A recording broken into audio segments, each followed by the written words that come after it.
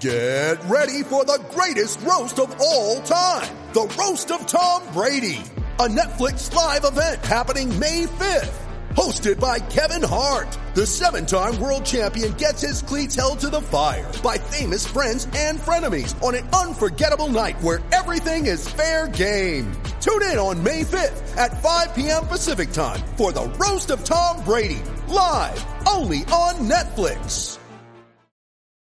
You ready? Showtime. On May 3rd, summer starts with The Fall Guy. What are you doing later? Let's drink a spicy margarita. Make some bad decisions. Yes! Audiences are falling in love with the most entertaining film of the year. Fall Guy. Fall Guy? Fall Guy. That's what the poster said. See Ryan Gosling and Emily Blunt in the movie critics say exists to make you happy. Trying to make it out? Nope. Because I don't either. It's not what I'm into right now. What are you into? Talking. Yeah. The Fall Guy. Only in theaters May 3rd. Rated PG-13. Mother's Day is around the corner. Find the perfect gift for the mom in your life with a stunning piece of jewelry from Blue Nile. From timeless pearls to dazzling gemstones, Blue Nile has something she'll adore. Need it fast? Most items can ship overnight. Plus, enjoy guaranteed free shipping and returns. Don't miss our special Mother's Day deals. Save big on the season's most beautiful trends. For a limited time, get up to 50% off by going to BlueNile.com. That's BlueNile.com.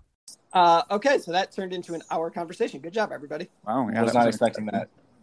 It's funny, walking around in the sun outside my office, it just, time slips away. Are we billing somebody right now?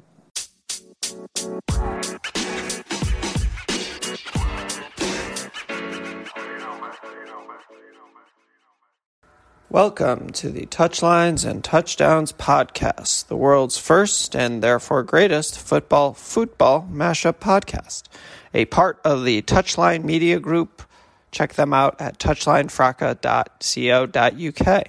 I'm your host, Asa Smith, with you as always to talk about things that happen on football fields and football pitches. Those are different things, but often are similar, at least at the American high school level.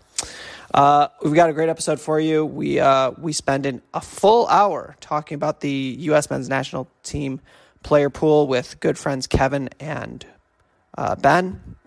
And then a quick recap of the weekend with longtime friend of the pod, Angus. This episode is brought to you by the Anchor app as well as the Smith Workforce Management Group for all of your NIL, employment law, business law, corporate law needs. Check out the Smith Workforce Management Group, smithworkforce.com. Let's get right into it with good friends Ben and Kevin, as well as as always, our co-host Greg. How's it going, Coach Ben? It's going very well, Mr. Smith. How are you? I'm good. Are you using a new microphone? No, just my old iPhone. All right. Well, how's your week been? Doing a lot of fun stuff this weekend because we're totally recording on Sunday like we normally do. Right. It's been an amazing weekend. Not a Wednesday. It's definitely not Wednesday, and I'm definitely not currently watching Manchester United fall apart. You should be watching Juve. How do you say that? Juve? Juve? I don't know. Juve. Not with an H. It's like a half J, half H thing. Yeah, Juve. Juventus. Is this like the Family Guy? Cool whip. Juventus. Why are you pronouncing the H? All right, so we're hopefully waiting on our good friend Kevin, but let's get right into it on this lovely again Sunday afternoon, not at all Wednesday. Are we gonna Bomani this? Yep. So we are recording this a little bit early because it works out for everybody, and scheduling is not our strong suit. But Ben, we're a week out from the window being done. Everybody's back at their clubs. But have you had a chance to amalgamate the window ratings? Well, I have all three of them up, but I have not actually sat down and compiled them all into a review thing. Seeing as this isn't my actual job, I have, real work to do sometimes. It sounds it's like overrated. Right? If somebody wants to pay me a living wage to do this, I'm happy to. But until that point, This is America. You don't get a living wage. I read a crazy. This is super on point and focus, but I read a crazy story today where a manager wanted to fire someone because that person didn't get paid for like 3 straight pay periods, and they complained about it. did you see the? Do you follow? There's a Twitter account called like Dudes Posting Their W's. Yep. Yeah. There was a guy who got fired from his job because he hadn't gone in 6 years. Yes. They didn't notice until they gave him like an award. Yeah, it was the what is it? 20 years of loyal service. And Yes. they showed up and it's like an empty desk, and it was like, hold on, Jorge's been screwing us for the. And I'm not just like making up that name. I believe it was in Spain. I think it was either Spain or Portugal, but yeah, it was pretty cool. It was pretty awesome. So it could be Jorge, as the Portuguese pronounce the J. Yes. Which Good. is We're learning languages here. but specifically the letter J. We have had a episode- lot of problems with the J thus far. This episode, in addition to being brought to you by our normal sponsors, is brought to you by the letter J. Shout out to Sesame Street. I was gonna say, is this Sesame Street now? Sure is. Kevin, are you with us I am here. from sunny Denver? I don't know if it's sunny there. It's almost always sunny in Denver. It's not an 300 exaggeration. days of sunshine a year. It is annoyingly sunny, and I'm not even saying that in a joking manner. We got like less than an inch of rain from June until October, and pretty much every day was just sunny, wall to wall. You know, for an accountant, you spend a ton of time on a mountain bike going down mountains and things. He's a contractor now. He can do as he pleases. That's correct. All right. There we go. Okay, so we're gonna do sort of a full. You know, we did it briefly last week where we sort of quickly went through things, but let's do like sort of a complete review of what just happened over the last window and sort of where we sit at each of the position groups. Weirdly, we actually do have some controversy at keeper. Which I didn't think we would have. But Ben, if you want to start, like, what were your thoughts on what were your system thoughts on Stephen and Turner? Yeah, I mean, I was pretty much good with Turner.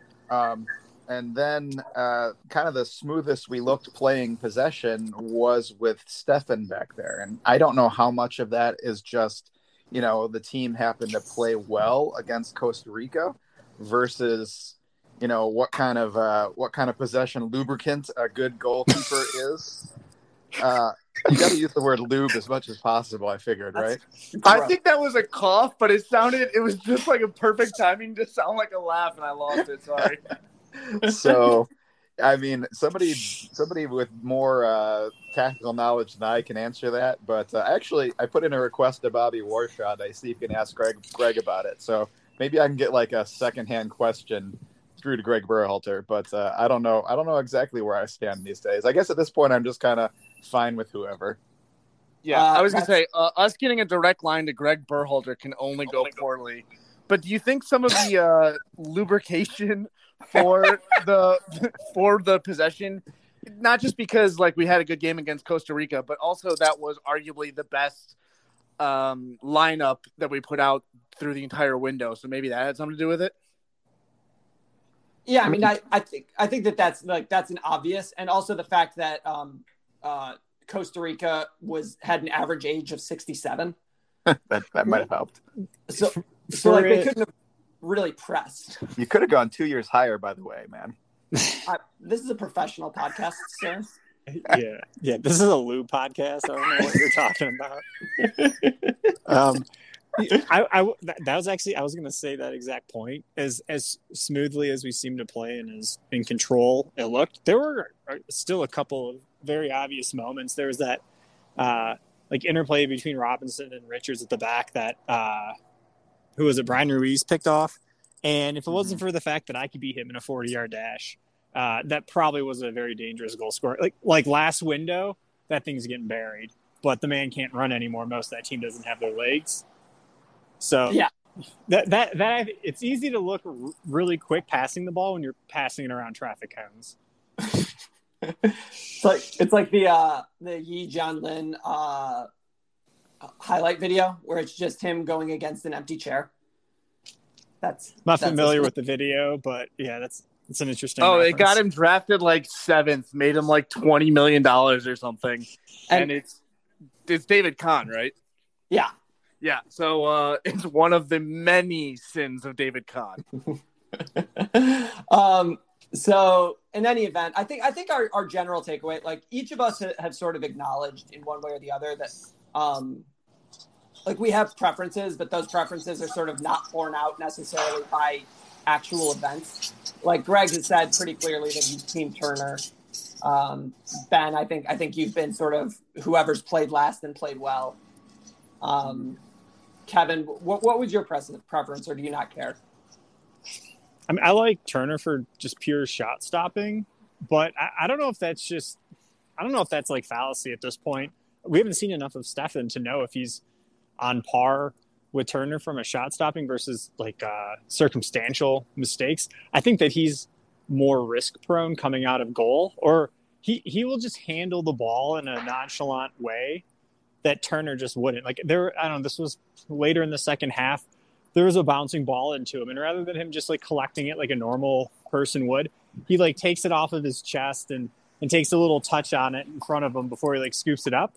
And it doesn't add anything to the game. It's like, why are you doing that? Because stupid stuff, dumber things have happened to the United States in qualifying to be behaving like that in front of goal. So that's my only risk with him. I mean, he's not doing the Higuaita like scorpion kick clearance, but correct. But not yet. Well, even in Nations League, there's that defensive header that Sargent had when Stefan came out to challenge for like a punch on a cross and he completely whiffed. Like he makes a couple of tough decisions there. I think just standing in front of goal and there's a shot on the way. I don't know if he's that much better or worse than Turner, but his decision making is what scares me. Yeah. So I think that I'm falling sort of on the idea that like until and unless we get more data from Stefan, you just go with Turner, because Turner, at least you can game plan around his strengths and weaknesses. And you can go from there. But anyways, so at the center back position, we talked about this a little bit last time, but it feels like we have a locked in starter there who's not who we thought it was. Miles Robinson had sort of, outside of one catastrophically stupid moment against Costa Rica, I feel like he's had 6 straight like lockdown games. Right? Yeah. Sorry, the sound effects are kind of cracking me up at this point. Professional podcast. Yeah, I mean, I think prior to, World Cup qualifying started, we all just assumed it was Brooks and somebody. And now I think we're at the point where it's probably Miles and somebody. If Chris Richards gets a few games, maybe they become like the pairing. But at this point, I don't really know. I think I didn't get a chance to watch, but I think I heard Brooks had another rough game today with Wolfsburg as they lost to Salzburg in the Champions League. So yeah, I don't know. He was responsible for their third goal for sure. But nobody on Wolfsburg looks good, and they're not going to look good until the Pepe train arrives in the station. Oh, I hope it gets derailed to Ajax. Yeah, exactly. Yeah, but anyway, so I think the sort of looking at this window, Walker Zimmerman is clearly in the top 4 of the defensive depth chart, and I think it's possible that we do have a clear top 4. Is there any real argument for anybody else at this point? Well, I mean, it's Miles, it's Brooks, it's Chris Richards, and then who's 4? So you're saying Zimmerman is 4, or are you saying McKenzie is 4? I think Zimmerman is 4. Okay, I think those are your 5 though. Unless is Aaron Long getting close to being healthy again? How long is he? I think he's out till next year sometime. Yeah. I wouldn't be confident that he can get up and get fit in enough time to play meaningful minutes at the World Cup, but I've been wrong before. We're also, when it seems like we have a extremely strong option and then a couple of pretty good options by, historical U.S. men's national team pool standards. Like if we were just like shuffling through guys and everyone looked atrocious, well then like a 80% Aaron Long might break in. But he's at the end. He's getting to the end of his career. There's some talent that's in front of him, and I think that is only going to get better. So, and also the thing about Aaron Long is that Aaron Long's whole thing was that he was fast as shit, but he just ruptured his Achilles 6 months ago. Like I don't know that he's going to come back 100%. Yeah, and Miles Robinson puts in some really impressive recovery runs, so I think he's got that element to a back line covered. Yeah, I mean, if your whole game is speed and you rupture an Achilles, I don't want to say your career's done, but your high level appearances might dry up pretty quickly. What a weird career. Really? Yeah. Well, because he had all of those years of like rumors to middle table Premier League clubs that Red Bull would never sell him to for whatever reason. I don't know if they were holding out. He was playing like midfield for like Portland's B team, and then I think Seattle's B team, and then finally found a home in defense. I don't know. Yep. Weird career. Yep. Yeah. Hopefully it's not over for him. Yeah. But interesting, kind of what could have been. Yeah. I mean, I think the thing is with him is that if he doesn't rupture his Achilles, I think that he's a guy who definitely carries us through qualifying and probably to Qatar. But unfortunately, I think that's probably not going to happen. And I think, like, unfortunately for him, Miles is as fast as him, but better elsewhere. And, Richards and McKenzie and whoever else are coming quick. So hopefully he recovers and makes a whole lot of money, and that's that. And it is sad to lose another guy who looked like he could have been a charter member of Cobra Kai.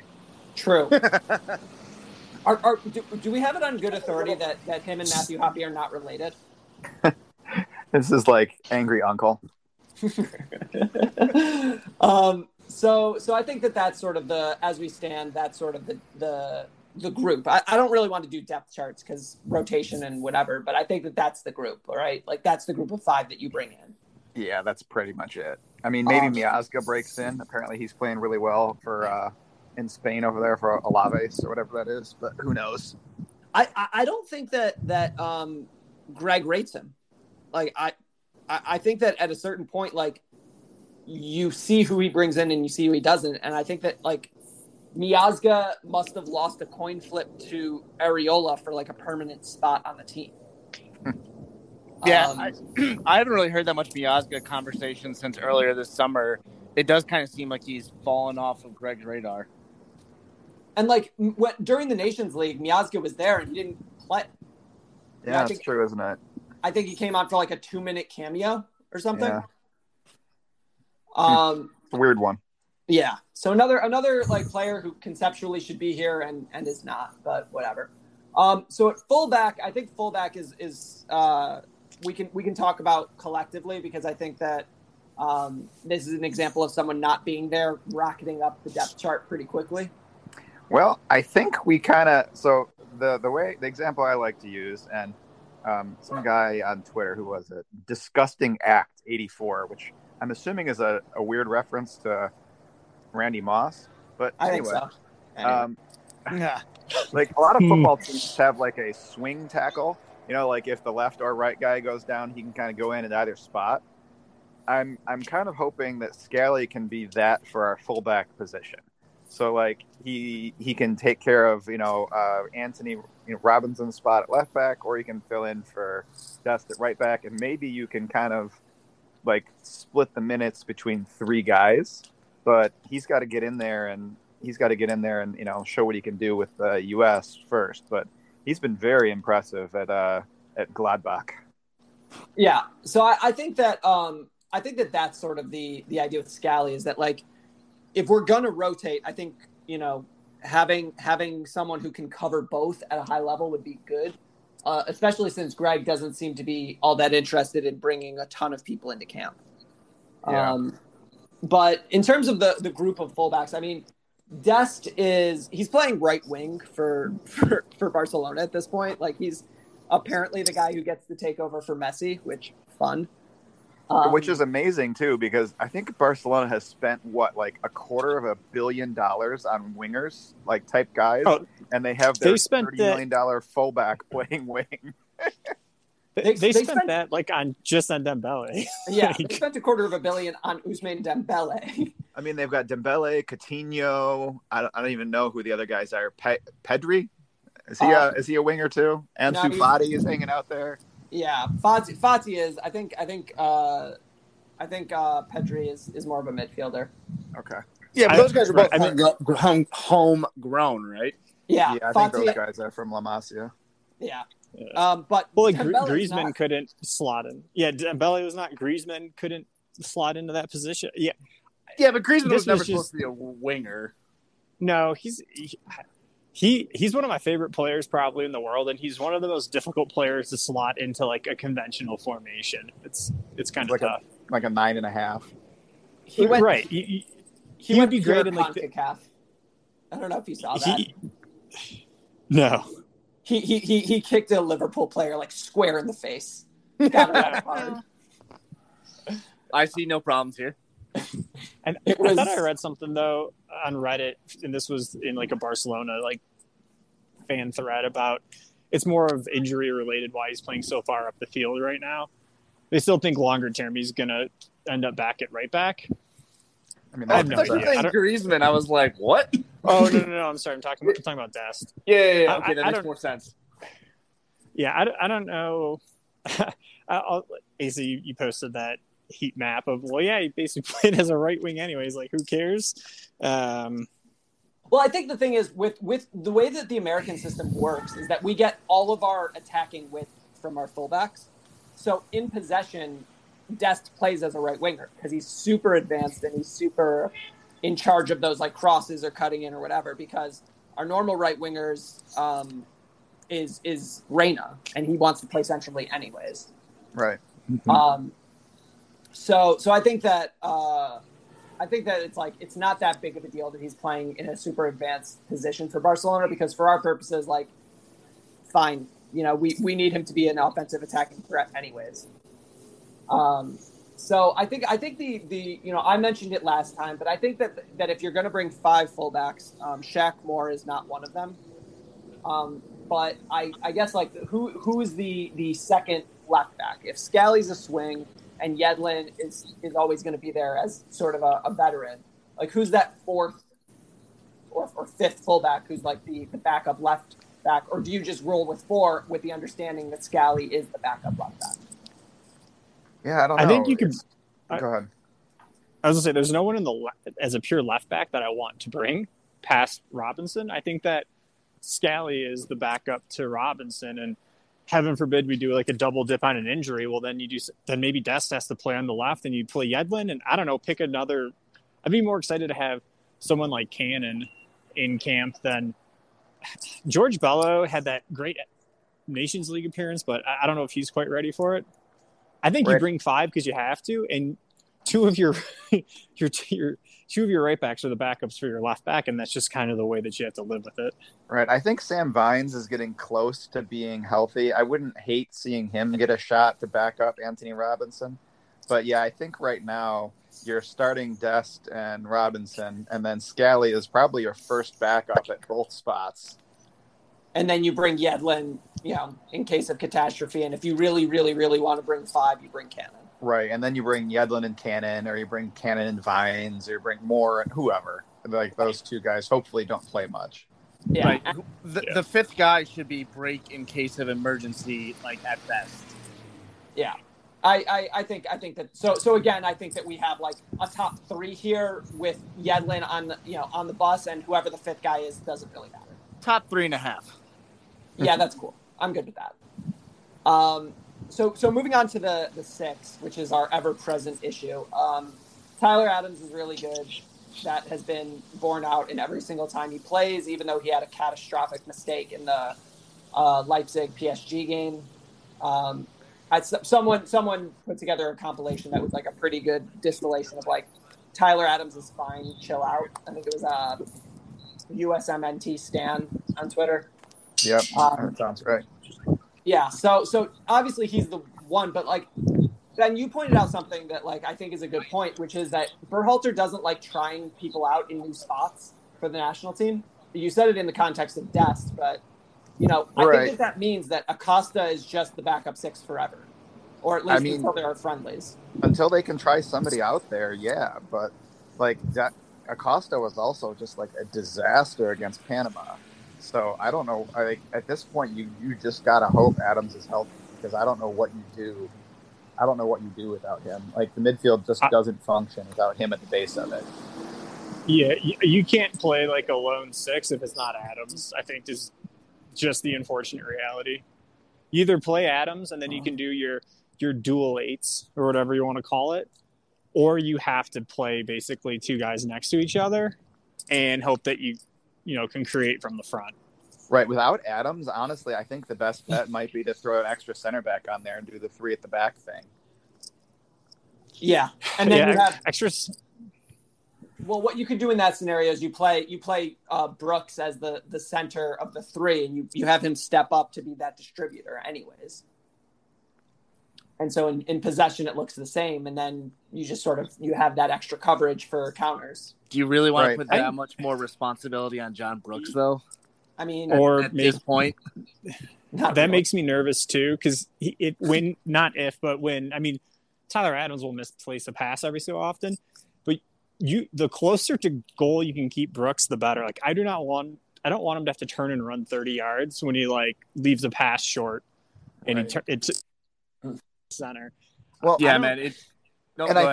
I think what Berhalter tried to do is, how some basketball coaches, like when they have a second unit, they just put out 5 guys and let them go for 3 or 5 minutes or whatever like the time is.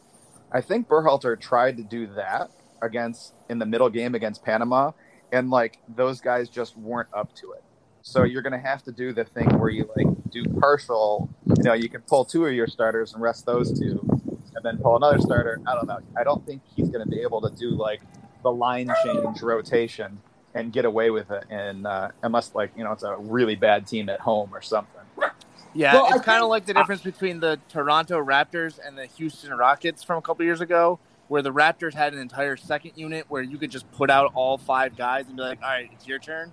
And the Rockets had to try and balance like Chris Paul, Dwight Howard, and James Harden, where none of the second unit could be trusted on their own. So they all had to go with like mix and match with the first teamers.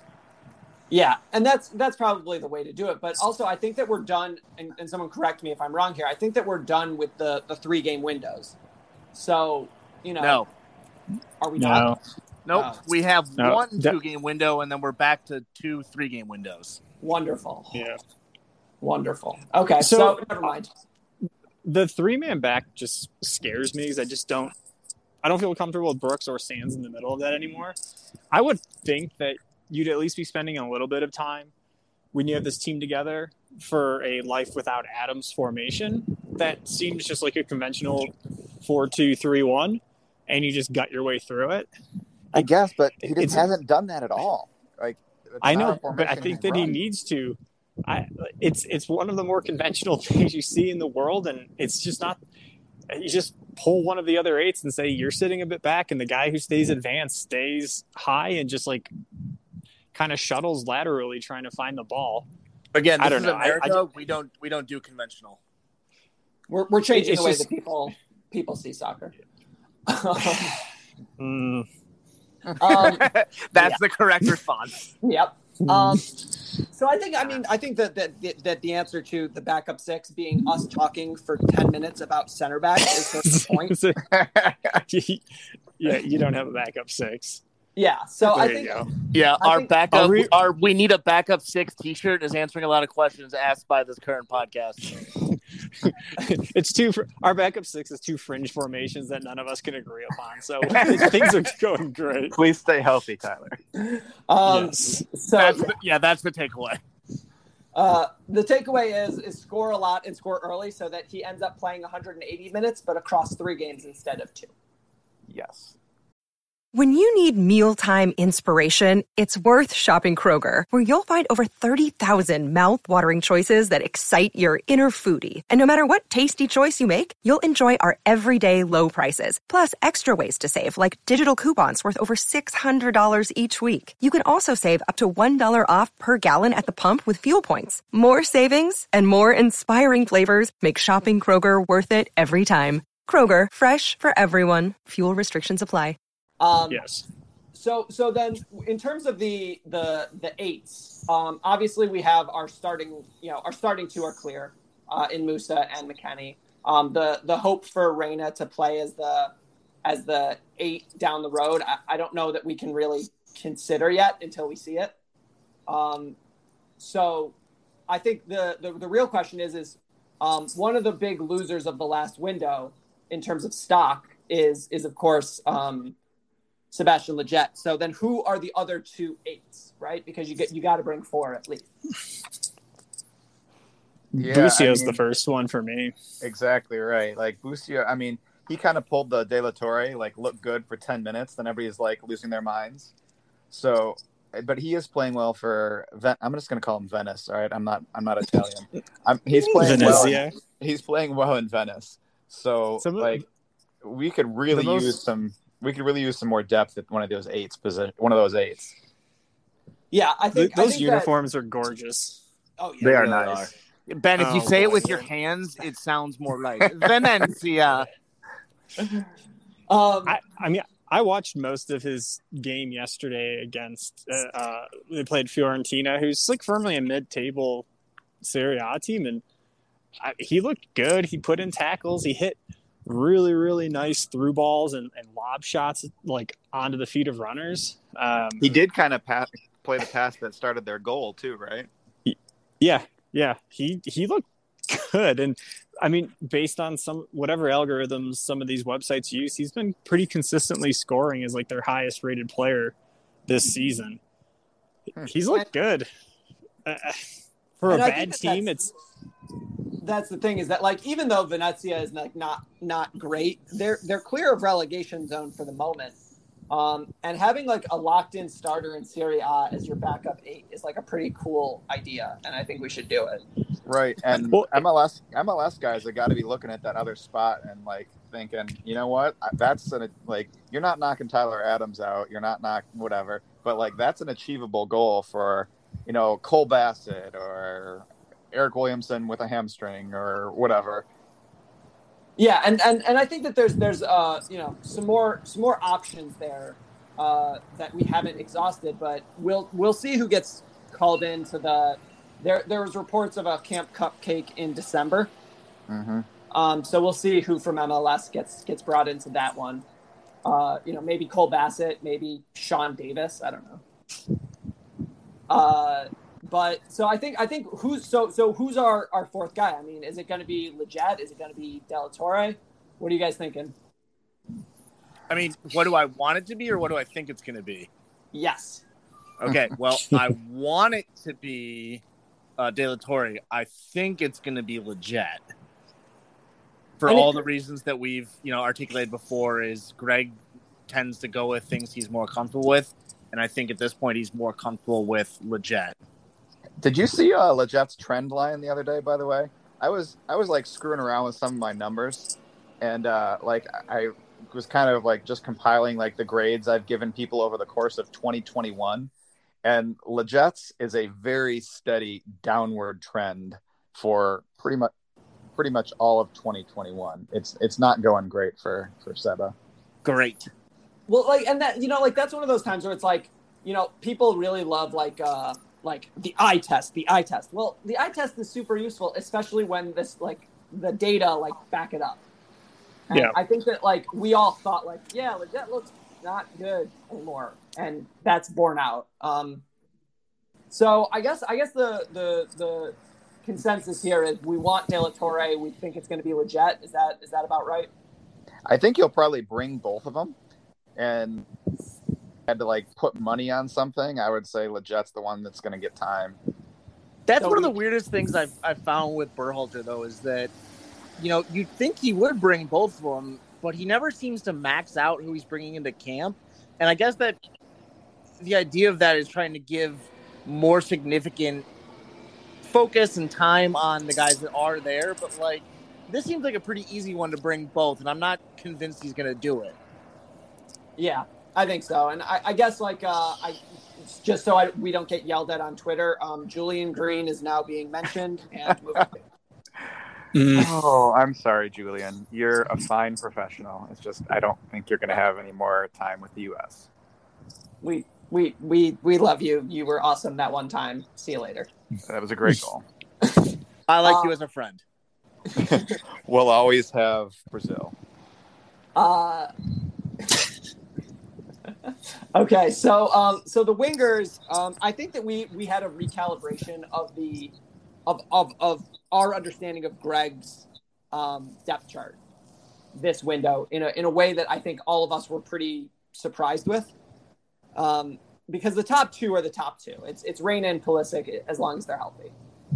Neither of them are healthy, so who else is there is pretty important. And we all thought that the backup two were Aronson and Weah. And it turns out Paul Arriola is above Weah for reasons that are unclear to anybody. Okay, so let me lay this out here, because I'm not making a defense for Paul Arriola, because I would like it to not be him as well. But imagine you're a coach for a second, and you spend like 2 days going over stuff, and this is what's doing this situation, and this is what's doing this situation, and you have a guy who is, let's just say he's 15% worse than your other option, but he's going to do what you coached.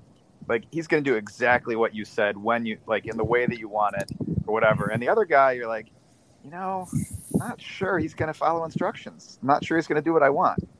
Like, I think that's where we're at with Arriola versus Weah. Okay, but my quibble there is 15% worse. All right, whatever percent you want to put on that. You make a good point with coachability. That's why Lletget is in camps. That's why Tim Ream is in camps. That's why they sometimes see the field. I think that they know Berhalter's system really well.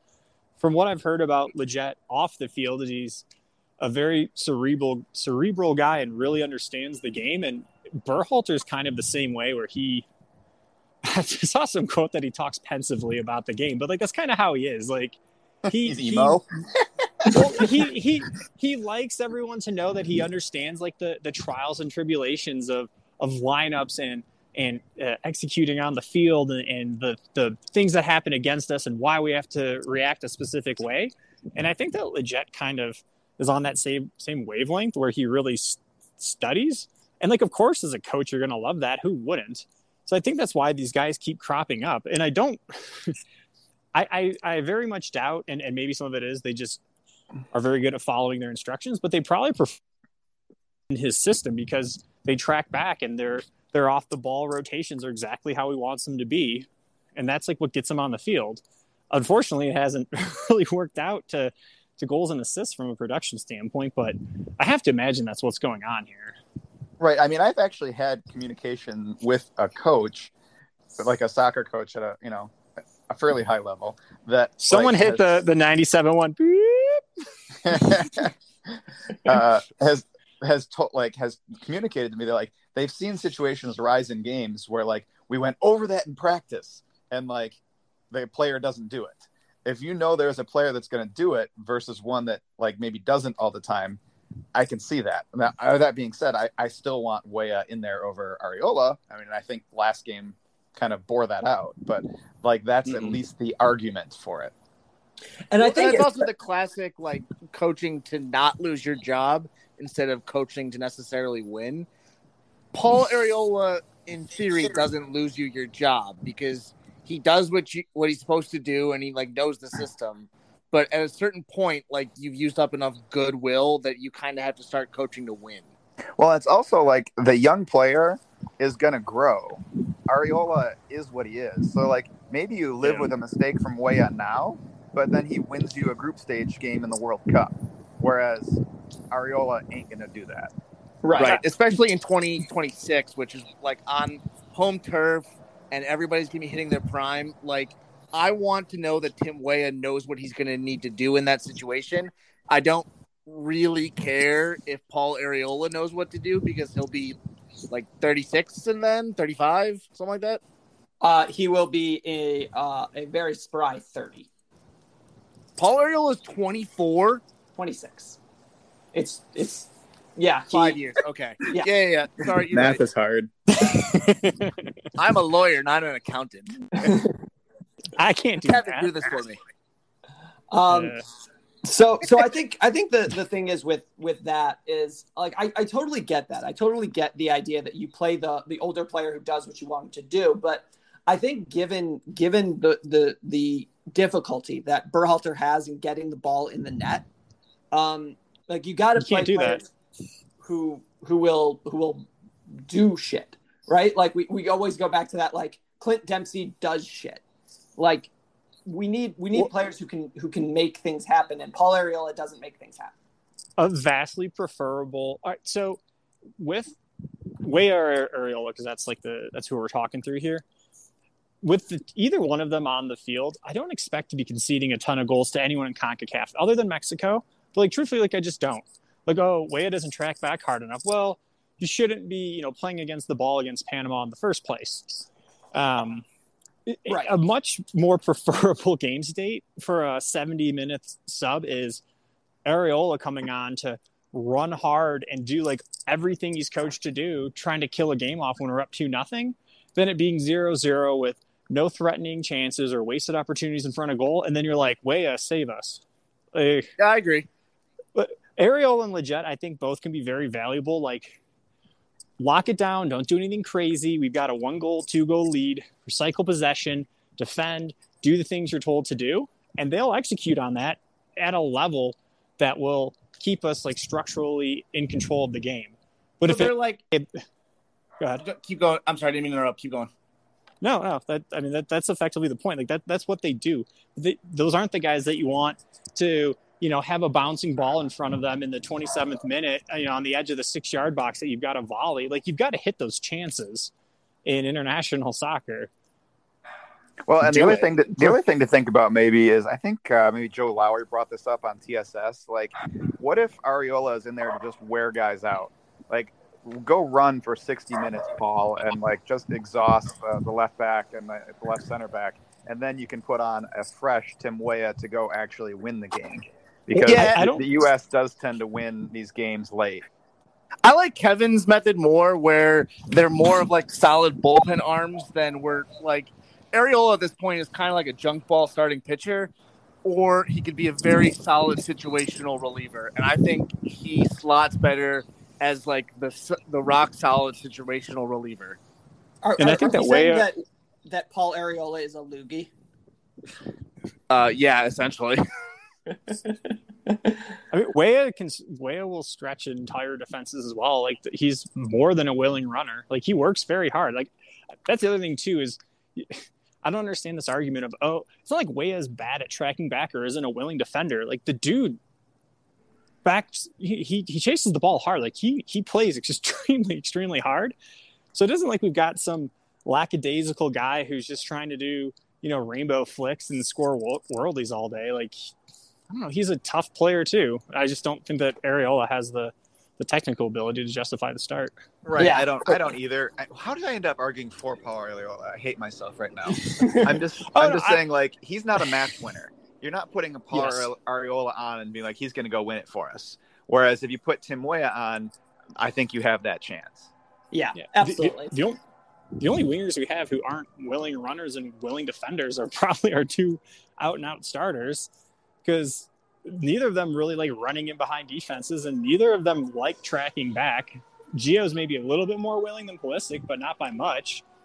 So we should be in theory we're arguing about our third and fourth choice wingers about who can run harder. And we've talked about this. Like you bring 5, and I think that this is the group of 5. Yes. The problem is that if you're starting 2. Are not there, then you start getting into, okay, well, is Paul Arriola starting 3 games in a row? Or are you getting into a situation where like, who is actually the 6th winger who you need to bring, which I guess is some argument between Matthew Hoppe and who I suppose we'll talk about in the next part, or Conrad De La Fuente or who knows? Somebody else. Serginho Dest, I guess. So I think we're good with that group of 5 as sort of the 5 that you bring, right? Yep. I can make my peace with it. Yeah. All right. So then you get into the center forwards. So the group is now like pretty much a question, right?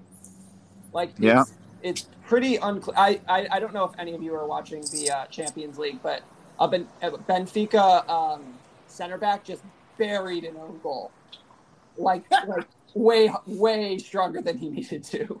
Like a little match fixie. Yeah. Oh yeah. If the line on this Bayern Benfica game was 1.5, I would be very concerned.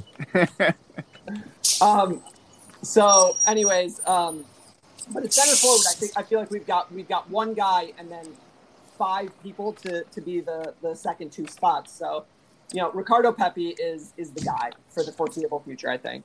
And I saw he's got a foot injury. So is that a foot injury or is that a foot injury? No, that's a I'm injured until I go to Germany.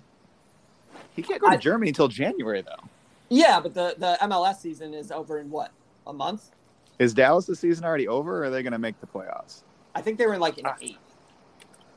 Yeah, they're a selling club. They don't make playoff runs these days. Yeah, they're 9 games back of they're not making the playoffs. Yeah. Okay. So they've got what 1, 2, 3, 4, 6 games left, 5 games left after tonight. I don't think that they're going to let him get hurt over 5 games that don't matter. Yeah. And I think that's the right answer for him. And on a separate pod, we need to walk through the amount of European talent from the FC Dallas Academy that's now featuring for the U.S. national team, because it's getting pretty impressive what they're churning out. Yeah. So in any event, the backup 9 options, and you're picking 3 from this group. I mean, Ben, you can talk about Zardes' his game, but you're talking about Sargent, Pifo, Zardes, Hoppy, I guess. Am I missing anybody of note? DK, right? Honestly, I would love to see Jesus Ferreira be an option. That guy's been killing it for Dallas, but I don't even know if he's a realistic shout at this point. Don't they play him deeper too? Yeah, he plays more of like a traditional 10 in a 4-2-3-1. You know how sometimes when you're watching YouTube and one video ends, it just auto plays. And I was watching some soccer related content. Somehow I landed on some friendly the U.S. played, I don't know, during COVID times based on the stands being empty. But it was Ferreira starting as the striker for us. And I'm like, when did this happen? I completely forgot about that era. Was that the Juliana's penalty game? Yep. Ben, an empty stands could just be in Tampa. You don't know. True. So I think that Ferreira, sure, we can include him. I don't think that he's a reasonable option, but we can include him. I think your idea is bad, but sure, why not? I mean, I just he doesn't play as a striker, and it appears that Greg has given up on the deep dropping false 9 idea. So, whatever. But so based on the window, what do you think about Zardes then? I mean, he is what we thought he was. Dennis Erickson .gift. Crown him or don't. He runs hard. He knows where to be, and he's just got cement. He's coachable. He's very coachable. He's very coachable. So what's our 3 consensus? I mean, I would say that I do want to bring back Sargent. As much as he struggled for club form, I think that he adds something that Pepi doesn't. And I want Hoppy in there because Hoppy has a swagger that I think is hard to replicate. Is one of you robbing a bank again? I'm very sorry, y'all. Do crimes, everybody. Crimes. Wholly endorse doing crimes. But don't get caught. The streets of Denver are alive. I think, other than Pepi, the only player that I'd be quote excited for to see in that pool is Hoppy, just because of his attitude and his willingness to go at people. Everyone else I'm kind of meh on. none of them give you positional flexibility. Like the other bonus to Hoppy is you're kind of carrying an additional like backup winger, like in case something really crazy happened. Yeah. I guess I mean I don't really care if it's Zardes. I don't think that DK showed enough to be like, oh, he should be on the field over Zardes. Right. I don't think any of the forwards are good enough to justify carrying an extra one. So at this point, you're probably talking about two. So it's going to be Pepe and blank, whether that's Sargent or Pifo or Zardes. I agree that but then after that, you're just going to have a winger that can be, it's either Weah or Hoppy probably as like the winger / forward. Right. Well, then maybe that's the argument for Pepe, Zardes, and then Hoppy, just because again he can slide out. I don't know. I think that Hoppy has sort of that, like, he can play both and break class in case of emergency for both is fine as far as I'm concerned. Well, plus Zardes has played right back, so he's got that going for him. That's true. That was a thing that happened. So are we thinking that Zardes is probably the guy to back up Pepe?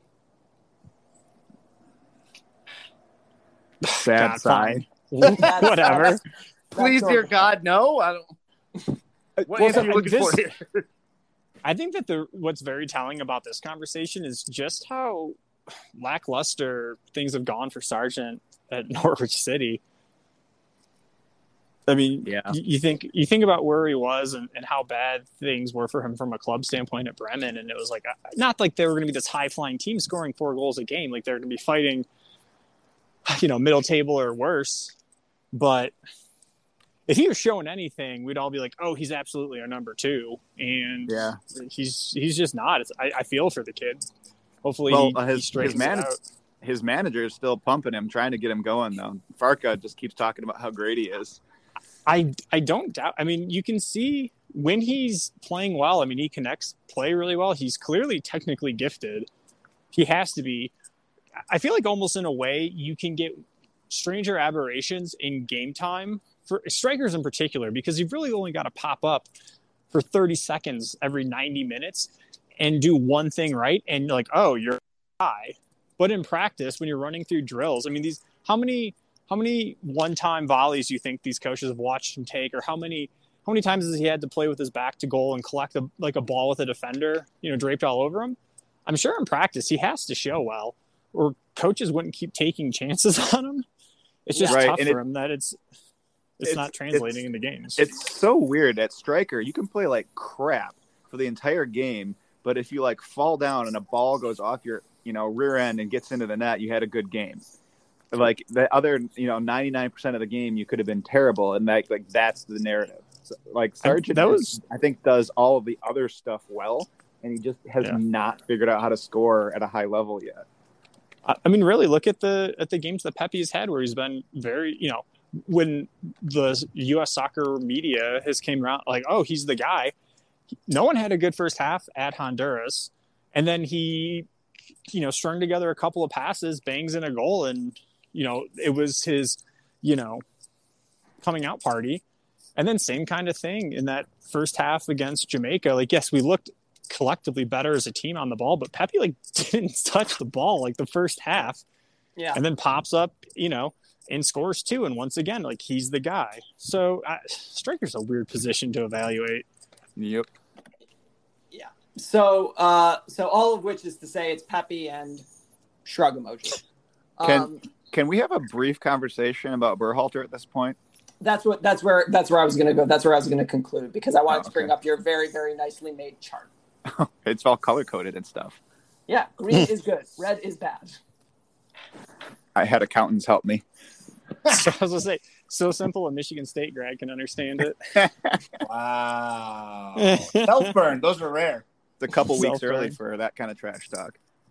Well, actually, at the time that we are recording this, because it's Sunday afternoon, it is Hate Week officially. Yes. So let's talk about Berhalter. All right, so I'm confused about Greg Berhalter because, like, what do you make of him at this point? Like, I don't need to like read the pro and con chart, but like he is clearly good at some things. Like the team loves him. He's created a good culture. He has, been pretty successful in like bringing guys into the program. The defense is great. Like I don't want to go through numbers because listening to somebody read numbers is boring, but like they're giving up like 2/3 of a goal a game, which is like Atletico Madrid good. It's like really good. So like he's got all these things going for him, but then like he seems bad at evaluating talent a little bit. Like, I don't know, but his selections there are confusing. They can't score half the time. Like if you look at like his resume, so to speak, it's not great. He got fired from a second division Swedish team, and then he coached, Columbus like fairly successfully, but it's not like he's, winning the Champions League with Porto, like Jose or something. So it's just, I don't know what to make of him. I think the answer is he is what he is, right? Like he's a good defensive coach who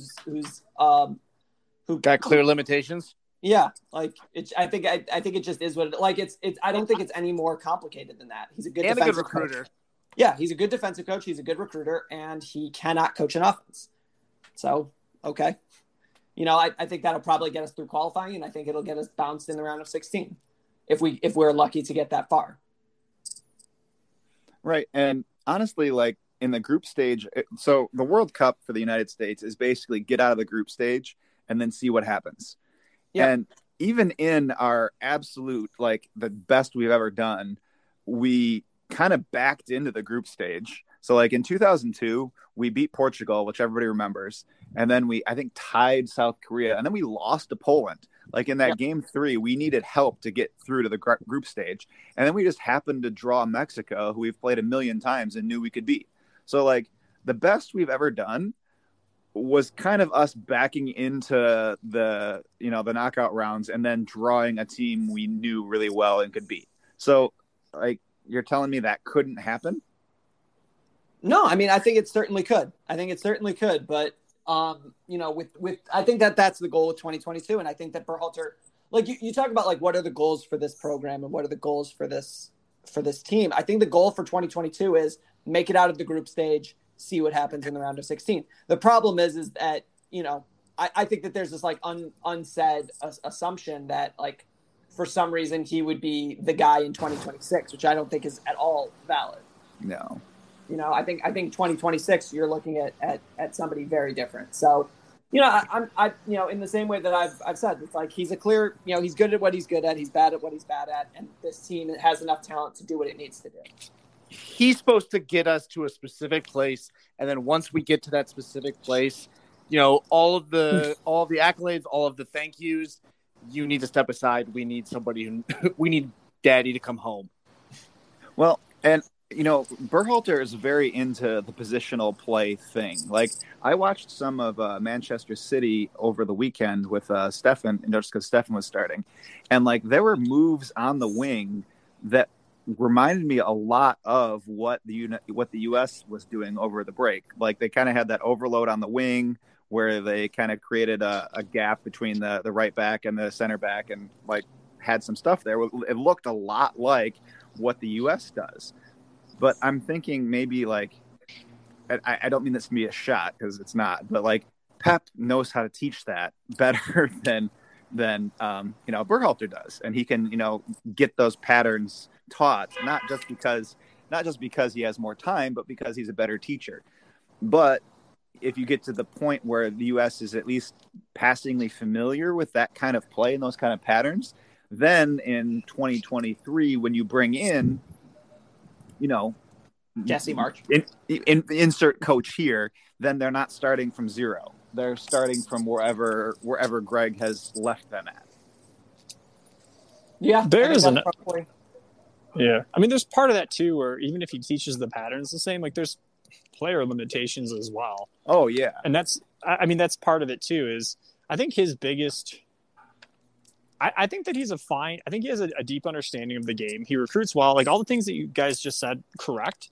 I think that maybe one of his issues is that, like you said, that he's a big believer in like positional play. I think that his like firm belief that the system or his system can get the job done and players are more interchangeable parts allows him to get into trouble like he does against Panama, where, oh, well, I can rest my guys because on paper I'm still going to put a superior team on the field to what Panama will have. I mean, man for man, they still were, generally speaking. But then you get into this possession-based, movement-based system, and you have guys out there who that's just not quite what they do, and it comes off looking terrible. You could probably replay that Panama game with those same exact players, and instead of trying to play the system, reshuffle the deck, shove them in a 4-4-2 block, and they'll go get a draw, or they'll hit something on a counter, and you'll end up winning the game. But I don't think he ever would concede strategically to do such a thing. Right. I don't remember who this quote is from.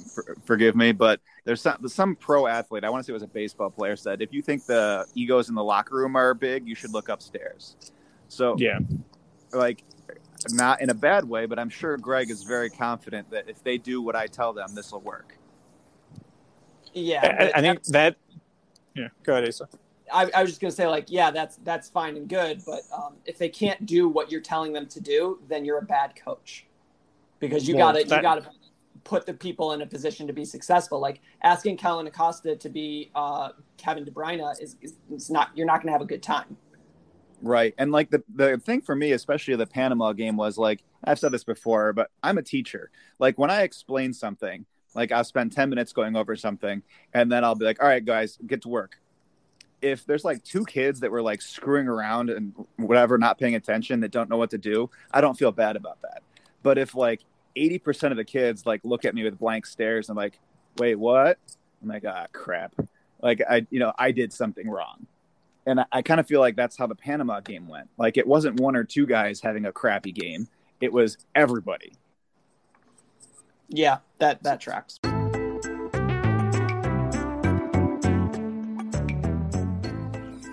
How you doing, Coach? I'm doing great today, Coach. Do you know why I'm doing great? Tell me. Because I get to make podcasts with my friends using the Anchor app. I get why that makes you happy, but certainly you have to pay for the Anchor app. You know, you'd be surprised to find out, completely free. Completely free, but they say nothing is free. Well, apparently podcasting with your friends can be through the Anchor app. Wow. Well, I'm sure that it's like you got to have some like super complicated studio or editing software, right? You know, I can't say that confidently, but since you're the one that edits all of our podcasts, I'm fairly confident any moron can do it. Well, any moron can do it because, again, I do it. Now, that doesn't mean that you can edit well. You can. I can't. I don't really know how to edit. But you can do it through the Anchor app. It supposedly makes it easy. You're just not that good at it. It's all right. And when we say you, we mean the royal you, listener. Not just you, Asa. You, Greg. Right.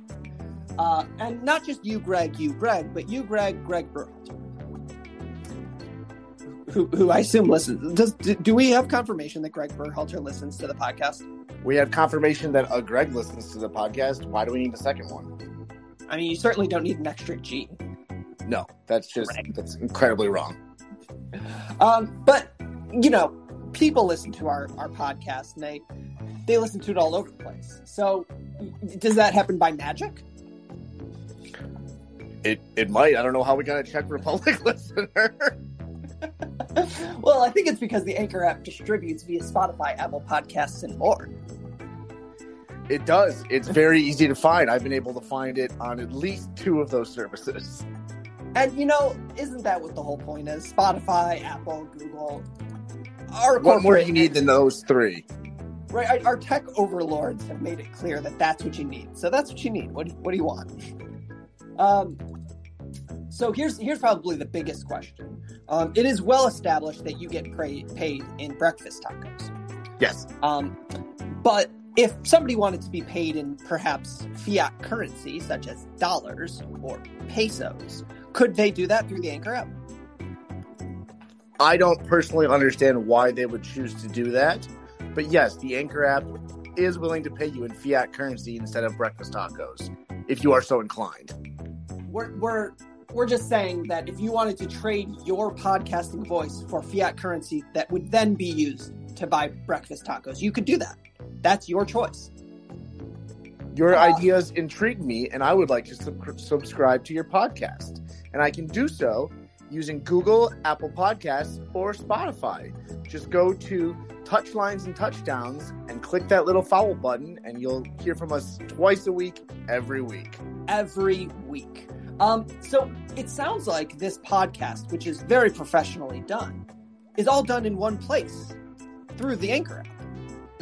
It sure is, which makes bridging our 4 different time zones a hell of a lot easier. Sure does. So, do you want to do the call to action, or do you want me to do the call to action? Be my guest. This is a professional podcast. So, dear for listeners and friends, download the free Anchor app or go to anchor.fm to get started.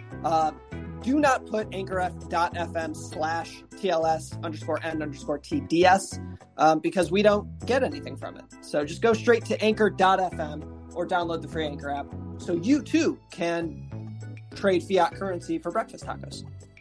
That's really the dream.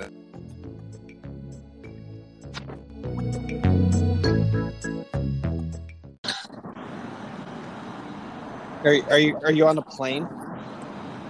I am outdoors next to a freeway. That's not at all obvious. No, it's not obvious at all.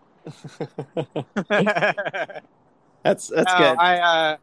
I'm at the MGM National Harbor, and their outdoor area is next to the freeway, which is something. I no disrespect to the MGM family of gambling casinos if they want to pay us money, but I feel like putting a casino next to a freeway is like beneath them, right? Hey, it's on brand. How you doing, Stumpy? I am doing fantastic. How is everybody else? We're doing great. Notably, dear listeners, Stumpy is actually his proper name on the chat today, which is weird. It's not his proper name. It's Greg. His proper name would be Gregory S. Saradarian. Do you think that his middle name is Saradarian? What is his middle name? I think he thinks it's Stump. Gregory S. Saradarian, relative of David S. Pumpkin. I was going to say. There's a middle issue now? Just in the weeds with Gregory S. Saradarian. So I suppose we'll talk a little bit about Michigan, but just listeners, we're not going to talk too much about Michigan because we're going to do a huge mega preview pod middle of this week. So I want to talk about the game of the weekend, which was, of course, the 20-18 9 overtime game. So it was just an initial question. Are we all in agreement this is the funniest game of all time? Yes. Ooh, yeah, I mean it's I don't know if it's the funniest, but it's certainly like the most on brand funny, right? I mean, it was pretty funny. It took them 9 overtimes to score a combined 18 points. 38, but yes. Still somehow, no, that's in the overtimes. Oh. They scored 20 during regular time. Good call. Good call. You're right.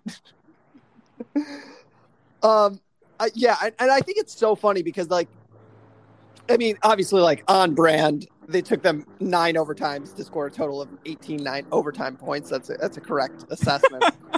But I think the funniest part about this, at least from my perspective, is that, like, they decided to change the overtime rules 3 years ago. Yeah, 3 years ago. And, like, those overtime rules were fun, right? Like, yeah. Like, old college overtime used to be, like, fun, stupid.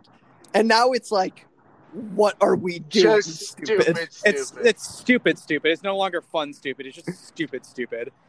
I maintain it should be every new overtime, starting with the first one, should be 4th and goal from the 50. I want to see it Hail Mary after Hail Mary after Hail Mary after fucking ladder. No, see, like, the thing is that, like, that would be interesting, but I think that this like, essentially PKs, not to go too into the brand here, but, like, It's like, hey, we're going to do super high leverage moments over and over again. And if you fuck up, it's going to look ridiculous. And that's what we did. Like, and it's not like, just to be clear here, it was not good defense. No, it was just like incompetent offense. It was like very James Franklin and like very Illinois. But like also, I think Lovie Smith would have won that game at least in the fourth overtime.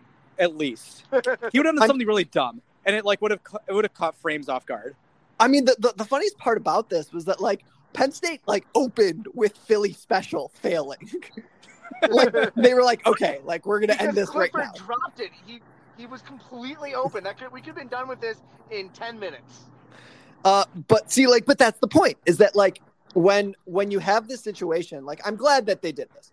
Because properly done, properly done, this is actually like a pretty efficient way to end a game. You know, like it's one play at a time, back and forth, like fine, whatever.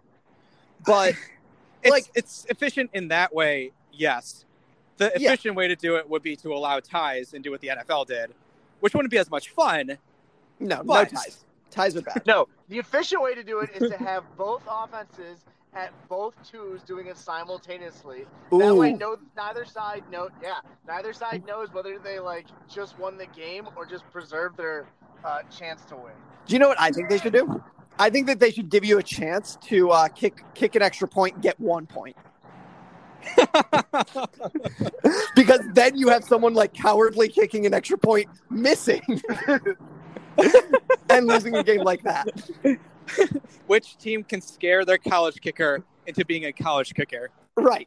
Like there are so many opportunities here, but so that actually sets up what I think is possibly like the greatest, and this is only from a Michigan State perspective, the greatest possible way for Michigan State to win the Big Ten here would be Penn State somehow guts out a win against Ohio State.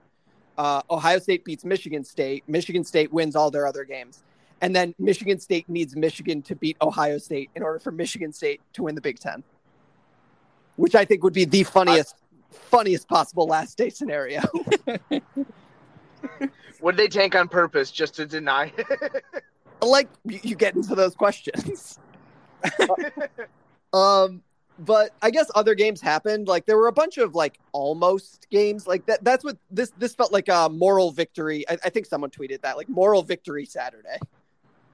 Like, yeah. You know, like there Navy. was 3 separate top 10 teams that were trailing at one point to unranked teams. Yeah. Oh, I think this leads directly into Kansas. 4. It was 4. Their administration just like begging everyone, like, please come to the game because we're almost going to beat Oklahoma. And please come to the game. Still lost at home by double digits. Which, granted, it's Kansas. As soon as the crowd showed up. Yeah, and you know that there was like some like lit major who's a freshman who's like, I've never been to a football game. All right, fine, I'll go. Gets there in the middle of the third quarter and is like, I'm never coming again. You've lost me forever. So I know the answer is probably no, but does Kansas sell beer at their stadiums? Because like that tweet should have included, we will give you 1 free beer. Yeah. Like that's a pretty good incentive, right? Like yeah. Yeah, I see no reason not to do that. You know, Tennessee football aside. But so like that was an almost game. Oregon almost gacked it up to UCLA twice. Yeah. I got to tell you, like, unbiased fan here. I mean, like, I have like a soft spot for Oregon, I guess. But it looked like Anthony Brown was trying to give that game away. You have the ball. You have the ball with a minute left, and it's second down, and you throw a jump ball in the end zone, underthrown. Like, is there any other thing that you would do to try to lose the game, but like be like, nope, wasn't trying to throw this one? That's entirely possible. Yeah, that's right at the top of the list of throwing the game, but not really throwing the game. Right, like he's not like obviously doing it, but you know, it's like maybe. But yeah, four different top 10 teams were losing to unranked teams at some point in like past like the first drive. Oklahoma should have lost to Kansas. I mean, I No, don't know. it's Kansas. Well, yeah, but like I don't know the rule on that that handoff thing on fourth down. You know what I'm talking about? Oh. Yeah. Yeah. Like I don't know if that's against the rules actually, or if it just should be. And I say should be not because I believe in more rules. I just think that any situation that makes Kansas beating Oklahoma more likely is something that I want. Yeah. It's just like for the fun. There are Just for the no funsies. offsides for teams wearing blue. Right. Like it's like how the Big Ten will just change the rules so that Ohio State wins. Like, I'm cool changing the rules to make sure that Kansas wins. The oddest Are you match- trying to speak match fix of Kansas all time. football school into existence? Kansas, in our lifetimes, was ranked top 2 in the country in November. You When? forget that in 2007. 2007. The answer to the question of when did that weird, stupid thing happen is always 2007. That was Kansas number 2. That was Rutgers number 2. That was Missouri number 2. That was West Virginia going to the national title game until randomly Rich Rodriguez's offense scored 9 points against Pitt. Against Pitt. Jesus. Yeah. Damn. Yeah. Also, Pitt, like, what's up, Pat Narduzzi? What's happening here? Well, see, the thing is that it's a situation where I think Pat Narduzzi teams are always more or less the same. Like, if you were going to give them a rating in like a video game, they would always be an 86 or something, whatever number you want to give it. It's just, and then they get another 6 points for a competent quarterback who can put the ball in the right place. more or less. But the thing here is that I don't actually think that Pitt is significantly better than they always are. It's just everybody else is significantly worse. Yeah, the ACC is horrible. That could be true. Like, Yeah. so it's like we're sitting here like, oh man, Pitt is finally putting, like, no, they're not. They're the same as they've always been. It's just like, This also applies to Wake Forest. correct. Although so- I got to tell you, Dave Clawson being good is something that was always going to happen. He's like, no, like subtly and people don't talk about it. He's probably one of the best coaches in the country. And he does something super annoying that we all make fun of, but he's like, if you look at his history, he wins every single time he takes over a job. It's just that he never stays very long. And this is like the longest he's stayed in for a while. And the dumbest thing, and the unfortunate for him, for our purposes, what he's going to be known for this year is somehow letting Kenneth Walker III transfer out. Which was its own stupid, weird thing. But so if Kenneth Walker doesn't transfer out, Wake Forest playoff contender? Question mark. I mean, right now they're a playoff I mean, they contender. currently are. Yeah. Because the thing is that they're going to be, I mean, barring some Narduzzi magic, they're going to be an undefeated, quote, Power 5, unquote, champion. So, like, are you really going to keep out undefeated ACC champ for one loss, I don't know, Bama, one loss Oregon? Yes. I mean, yes, but that is how you, that's like, this is how villains are created. Yeah. Like, so I have a question about Pikmin and Lions Twitter. How many weeks until Lions Twitter is like, okay, we're tanking for Pikmin? I don't know who Pikmin is. If you're talking about Kenny Pickett, who's a different guy entirely. Pickett's. My bad. Very professional podcast. Yeah, it's the fact of the matter is that this is a horrendous year for quarterbacks, and the Lions have picked a really, really good year, as always. Although actually, the last time they tanked for a quarterback, it was Matt Stafford. He's pretty good. Yeah, that was a good year. Good year for quarterback. But yeah, I mean, I think the answer this year is actually Malik Willis, which is horrendous. Oh, yeah. Yeah, no, let's not take a quarterback from Liberty number 1 overall. I mean, can you think of a more Lions thing other than taking a wide receiver number 1 overall, except for the one time that they fucking should have? I mean, also taking the can't miss left tackle in last year's draft and still somehow managing to fuck that up. It's pretty Lions. Pretty Lions. We haven't talked about a top 10 undefeated Power 5 conference team that lost, and that's because Oklahoma State doesn't matter. Moving on.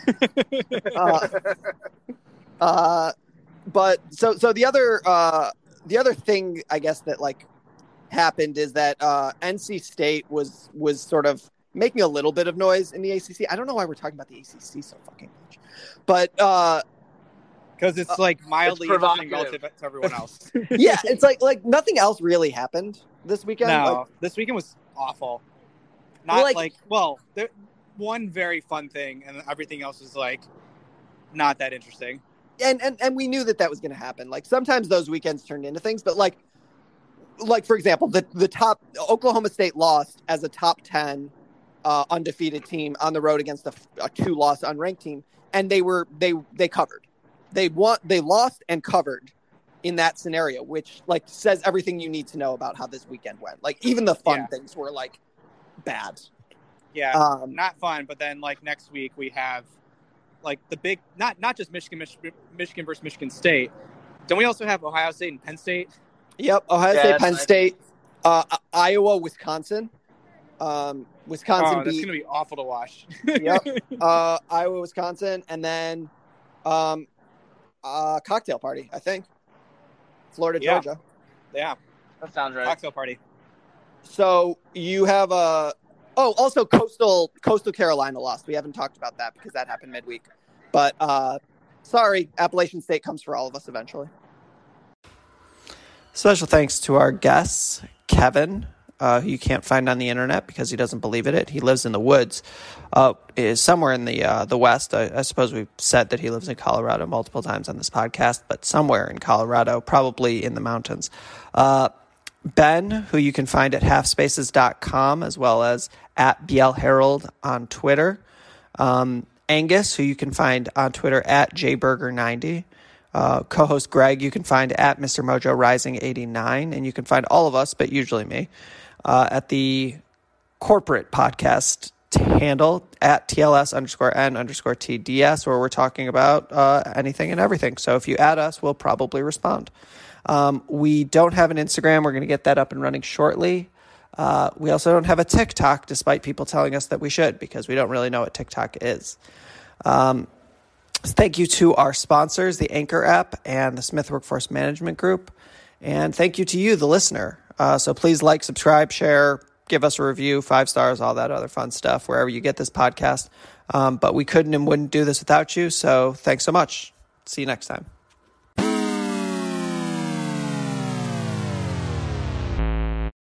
Sports Social Podcast Network.